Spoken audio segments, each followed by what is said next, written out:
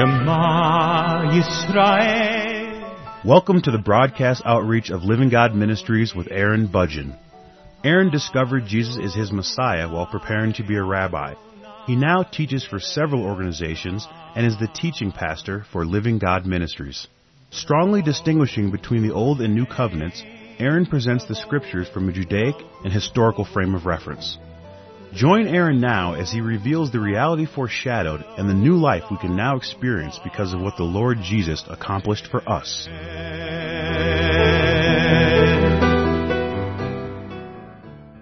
When it comes to the Christian life, sometimes it's very helpful to actually define what it is for an individual. And different people have different ideas concerning what their Christian life is actually about, what it really means. It means something different to everyone. You just simply have to ask. Just ask people, what does the Christian life mean to you? What does it mean to have a relationship with God? What does that really mean to you, and how is that experienced in your daily life? What is that really about, and how could we really define it? For many people, the Christian life is about trying to find some way to improve their life here on earth. And I can appreciate that. I certainly can appreciate that and value that I would expect my life to be improved. Being a Christian, being someone who knows the living God, I certainly would expect that to be the case to some degree.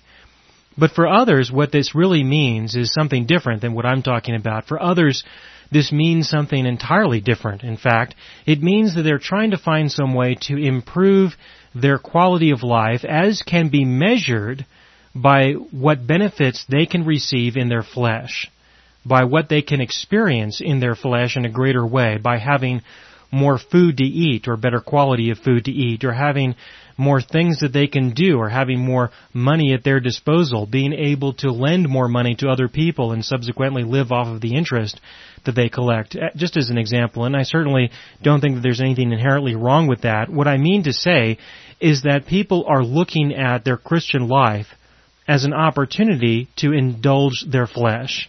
That's what it actually means to many people. Unfortunately, most people are not willing to say that.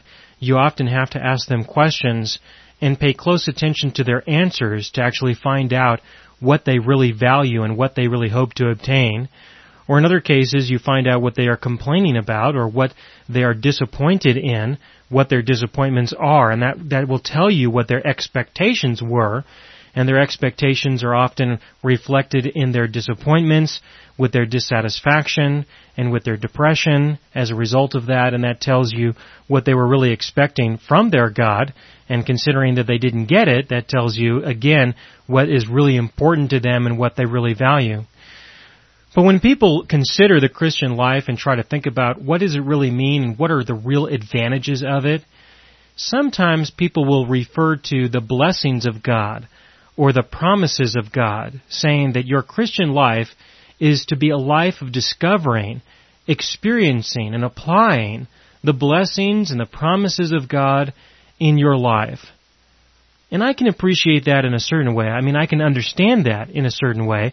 It depends on what a person actually means behind that. What do they really intend to say?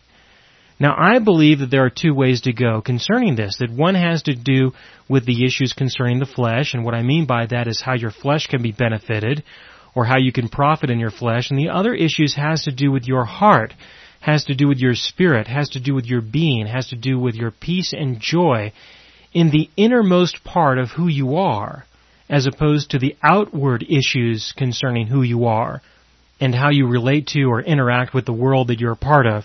That these are the two different perspectives that quite often are undefined when people use these terms, this terminology concerning blessings or promises. So you have to wait a little while, but it normally doesn't take very long. You have to wait until a person directs themselves or directs others in a certain way so that you can have a better appreciation for that. And this is how it usually shows up. What you do is you wait patiently to determine if the person is turning to the Old Testament in the Scriptures, or they are turning to the New Testament in the Scriptures. Are they turning to the Old Covenant to try to identify the blessings and promises that perhaps they can now appropriate? Or are they turning to the New Covenant to gain an understanding of the promises and the blessings that they have received as a result of what Christ Jesus already did. Now this division, I believe, should take place at the point where Jesus died and rose from the dead. It's my opinion that that's where the division should actually take place. And so if you were to consider the Gospels as being a part of the Old Covenant, because the New Covenant didn't really go into effect until after Jesus died and rose from the dead, if you were to consider the Gospels to be part of the Old Testament Scriptures, then you could look at those as well in this context, especially because the Lord Jesus was proclaiming, He was teaching the Old Covenant. He was proclaiming the New in the sense that it was about to go into effect, but it was not in effect during the time that He was alive conducting His ministry here on earth. And so that is what people are doing. What you need to identify is where are they going in the Scriptures to try to identify the promises and blessings. And there's been a lot of books that have been written on this subject as well. As an example, if you were to take some of these books that people have written concerning the promises of God or the promises for a Christian or the blessings that a Christian can receive, if you were to go into one of these books and look at the table of contents and try to identify perhaps a scripture index as well, what scriptures are they referencing? If you see the greater emphasis on the Old Testament, then that can tell you that that really is what they are intending to say, what they're wanting to say, and that is that all of the promises and all of the blessings that were offered to the nation of Israel are things that you can now experience, that you can now embrace, that you can now profit from today. Now, I don't want to give the impression that the Lord will not do any of those things in a Christian's life. I don't want to give that impression. But to assume that He is obligated to make that kind of an assumption, I think is a false assumption. And I don't want to give the impression that that's what I believe. Now, when you look at the promises and the blessings that are described in the New Covenant on the basis of what Jesus has already done, they are very distinct. They are very different. And in the book of Hebrews, in Hebrews chapter 8, the writer says explicitly that these promises are not the same. They are not the same promises as were given in the Old Covenant. In Hebrews chapter 8 verse 6, it is written, "But now He has obtained," referring to the Lord Jesus, "now He has obtained a more excellent ministry by as much as He is also the mediator of a better covenant which has been enacted on better promises." These are different promises. This is a different covenant that is a better covenant based on and enacted upon better promises. This is important to identify. Now, how could we really describe the differences between the two? There needs to be some definitive way to say that something is better than something else on the basis of what it really is, on the basis of how we would define it. And for the sake of time, I'm just going to summarize it as best I can, and that is to say that the Old Covenant promises, the Old Covenant blessings, they all have to do with the issues concerning a person's flesh. They all have to do with whether or not you are going to win at war, or whether or not you are going to prosper financially, or whether or not you're going to prosper by having more children, or something else. That all of the promises, all of the blessings has to do with your flesh and with your life that you have here on earth. And that virtually none of them have any application in the kingdom of heaven or in your life that is to come. In comparison, the New Covenant blessings, the New Covenant promises, all have to do with the issues of your heart, all have to do with the issues of your spirit, of your inner being, of your relationship. They have to do with your relationship with your God. They have to do with actually knowing your God and experiencing Him for who He is. And I believe that this is where the division is between that which is not better and that which is better, between that which is the Old Covenant and that which is the New Covenant, and that the New Covenant is much better. But unfortunately, for the most part, many Christians today, many people today, still live or try to live on the basis of the Old Covenant. And the reason why is because I don't think they truly want that which is available through the New Covenant. I don't think that they really want what is available through the New Covenant, that they would prefer to have that which is available through the Old. And with that preference, the Lord is accommodating that. He has made an accommodation for that by making it possible for people to have a covenant. He has made this possible by giving the Old Covenant through Moses. He has given them a copy of the tabernacle in heaven. He has given them a shadow of the real things that He has, the real things of who He is. He has provided them with something that is not real, so that they can have that as an alternative to turning to those things that are real. And the choice that people make is their choice. He has given us the opportunity to choose, and through that there are many people, in fact most people, have chosen those things that are not real, those things that are at best shadows and copies. They have chosen those things over those things that are real, that are the real things, the real God, who they can get to know. You know, one thing that I really appreciate about my God is that when He gave the Old Covenant, He said nothing about knowing who He is. I appreciate that. I'm thankful for that. I understand that. Because for the most part, many people do not really want to know who He is.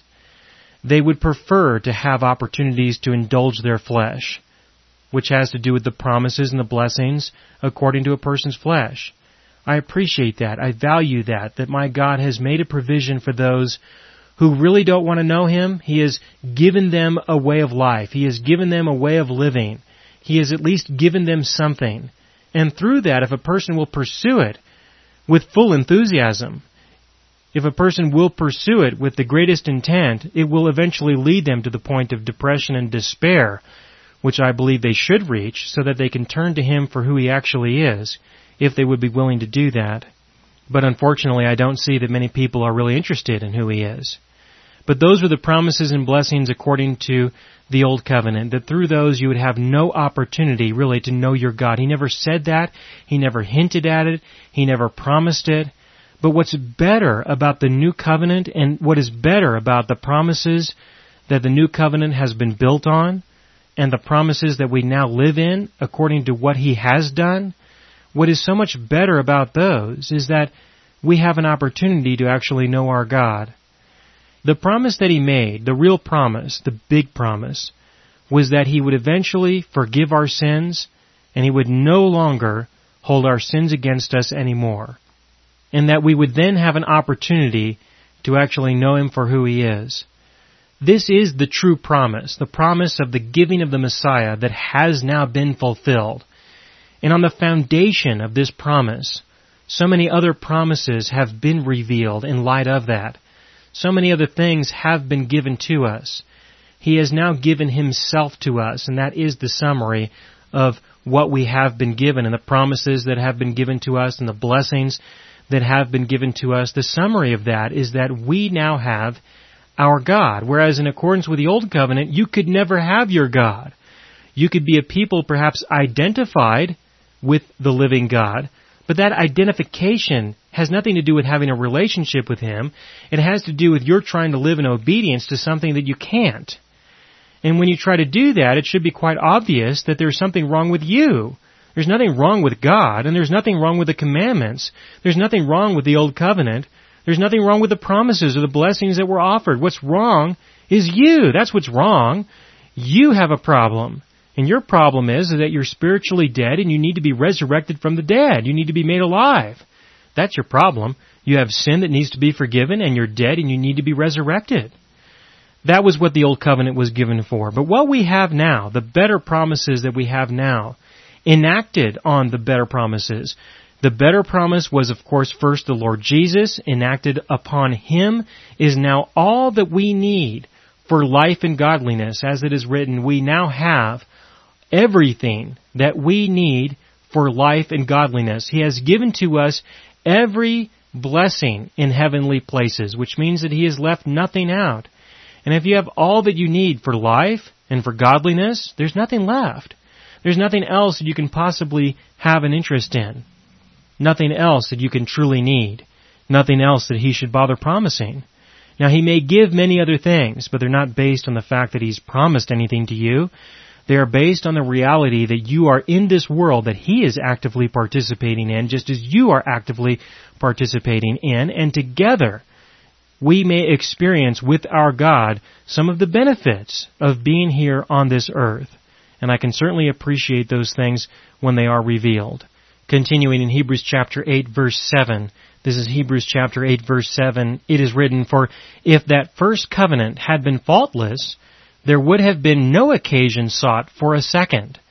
Do you understand that? If the first covenant had been faultless, that's Hebrews chapter 8, verse 7. That means that the first covenant had fault, that there was something wrong, that there was something incomplete. It was not faultless. It was faulty. Why? Not because there was something wrong with it, but because there was something wrong with us. In that sense, it was incomplete. It would not address the issues that were of importance. It would not address the concerns that we truly had. In that sense, it was faulty. In that sense. But there was an occasion sought for a second, which is not the first. It is different. They are not the same. They have to be different, otherwise there's no way to say that there was a second, that there was one that was faulty, that there is another one that is faultless. There's no way to say that. You have to identify and recognize that the two covenants are completely distinct. They are not the same. And so if what you believe is the new covenant looks anything like the old, it definitely is not the new. If what you believe is the new covenant looks anything like the first covenant, then what you have is not the second covenant. They are very different. Continuing in verse 8, for finding fault with them, he says, behold, days are coming, says the Lord, when I will effect a new covenant with the house of Israel and with the house of Judah. Not like the covenant which I made with their fathers on the day, and then he continues then. But let me go back to the beginning of verse 8. In verse 8, this is Hebrews chapter 8, verse 8, for finding fault with them. That's what's faulty. What's faulty is that the old covenant could not address your faults. It could not deal with your faults. It could not deal with the problem at hand. That's why it was faulty. There was no way, it was not possible for the old covenant to deal with the true, real issues, and that's where it was faulty. So why would the Lord invoke a covenant that was faulty? Why would He do that? He did that, again, so that He could show that there was something wrong with us. On that basis, it is not faulty.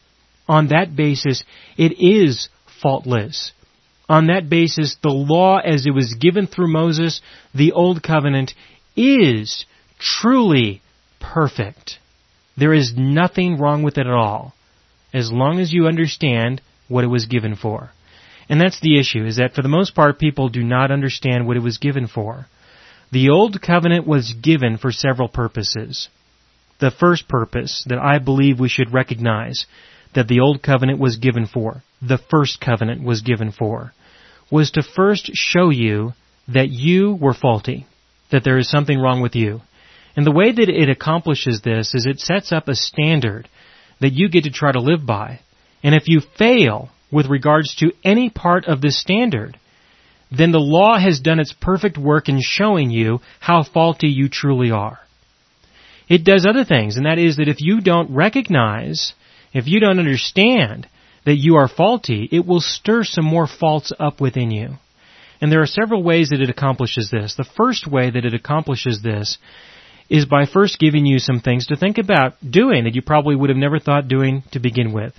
Paul used the example of coveting, where he said that he would have not known what it was to truly covet until he embraced the law of do not covet. And when he embraced that law, it stirred up within him every covetous desire, as he put it. And so in that context, the law actually stirs up some more sin in your life. Now, if you feel you have found some way to live in obedience to the commandments, now you have a new kind of sin, and that is religious pride. That you now have religious pride within you because you believe that you have succeeded, whereas in reality, you truly haven't. You may have convinced yourself, but that doesn't mean you're going to impress God. There's also the natural rebellion of humanity, and this is the third way that the law can stir up more sin in a person's life. First, to give you more things to think about. Second, to stir up some more religious pride within you. Third, just simply the natural rebellion of humanity, where we say, don't be telling me what to do. If you want to tell me not to do something, I'm going to do it anyway, just to show you that I am in charge in my own life. And some people respond that way, certainly not everyone. But then there's another way. There's a fourth way that the law can stir up some more sin, can show you how faulty you truly are, and can stir up some more faults within you. There is another way, and that is that it keeps you from actually embracing the love and acceptance of God. And it does this because if you can never obtain the righteousness, the right standing before you and your God that you truly need, if you're not fully obedient to the commandments, then you have to recognize that you are not fully obedient to the commandments, that you are sinning, and your God is probably ashamed of you. He is embarrassed by you. He certainly doesn't love you as much as He might love somebody else who can be more obedient than you can be. And so because of that, you are separated from the love of God. You are separated from your God through your disobedience, through your sin. Your sin separates you from God, according to the Old Covenant. Your sin does that. And so if you cannot embrace His love for you, then what are you going to do when you want to be loved? If you cannot embrace His acceptance for you, then what are you going to do when you cannot embrace His acceptance of you? Well, you have to turn to sin. That's all you've got. You have to turn to the world, where the world advertises all kinds of sins that you can commit so that you can feel as though somebody loves you, so that you can perhaps feel as though somebody accepts you. That's another way that the law stirs up more sin in your life and reveals how faulty you truly are. And so if we look at the law from that context, it certainly is wonderful. It's perfect. There's nothing wrong with it at all. But if you look at it from the context or for the purpose of really resolving the issues between you and your God so that you can have a relationship with Him, it is totally faulty. It does not do that. It does not accomplish that. And so it's when people believe that the Old Covenant or the First Covenant, when people believe that that covenant and the promises thereof provide you with a way to actually know your God, when people believe that, then it is faulty. It is because of a false belief. And the Hebrews believed that. The Hebrews who the writer was writing to at that time, that's what they believed. They believed that they could have a relationship with their God through the Old Covenant, and that was a faulty belief, and so on that basis the covenant was faulty, because they weren't looking at it for the purpose that the Lord gave it. Now the Lord gave the law for other purposes as well. He gave it in order to present within and through it the foreshadowings and the prophecies concerning who the Messiah would be, what He would come to accomplish, how He would come to accomplish, what He came to accomplish. There is a lot contained within the law, within the Old Covenant, that we have that is of great, substantial value, that is perfect, that is not faulty, if we will use it for the purpose that our God gave it for. And that is another way that we can use it, is to use it from the perspective of having an understanding concerning how He would accomplish the salvation that we now have today. For example, the laws concerning Passover, the Day of Atonement, the laws concerning trials, the laws concerning witnesses and testimonies, things like that. The law has many things embedded within it that the Lord has used in order to accomplish the salvation that we have. And I have done a tremendous amount of work concerning this. Most of the work that I have done that addresses the ministry of the Messiah, the ministry of the Lord Jesus, reveals a lot of how the Old Covenant was used in order to reveal the truths that the Lord Jesus came to reveal, so that we can know Him for who He is and understand the salvation that He has now offered to us, so that we can embrace that, so that we can now walk in accordance with another covenant, a better covenant, the new covenant, so that we can live in the reality of what our God has given to us today. Again, in Hebrews chapter 8, verse 8, it is written, "For finding fault with them, He says, Behold, days are coming, says the Lord, when I will effect a new covenant with the house of Israel and with the house of Judah, not like the covenant which I made with their fathers on the day when I took them by the hand to lead them out of the land of Egypt. For they did not continue in my covenant, and I did not care for them, says the Lord. For this is the covenant that I will make with the house of Israel after those days, says the Lord. I will put my laws in their minds, and I will write them on their hearts. And I will be their God, and they shall be my people. And they shall not teach everyone his fellow citizen and everyone his brother, saying, Know the Lord. For all will know me, from the least to the greatest of them. For I will be merciful to their iniquities, and I will remember their sins no more. When he said a new covenant, he has made the first obsolete, but whatever is becoming obsolete and growing old is ready to disappear.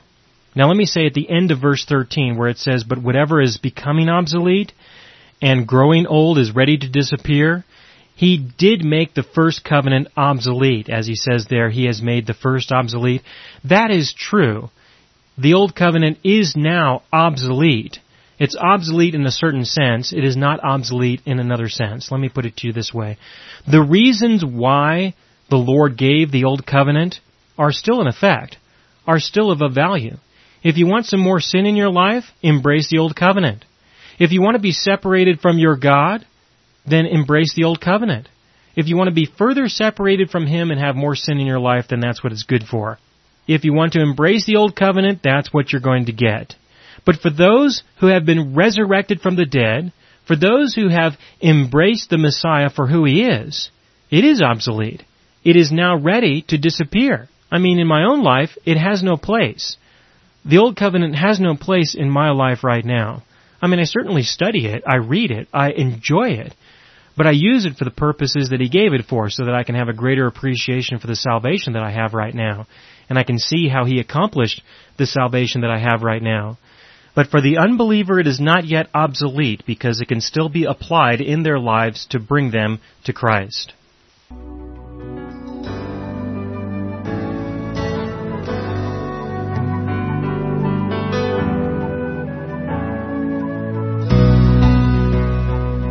You have been listening to the broadcast outreach of Living God Ministries. You can hear all of our programs for free through our radio archive at livinggodministries.net. That is, livinggodministries.net.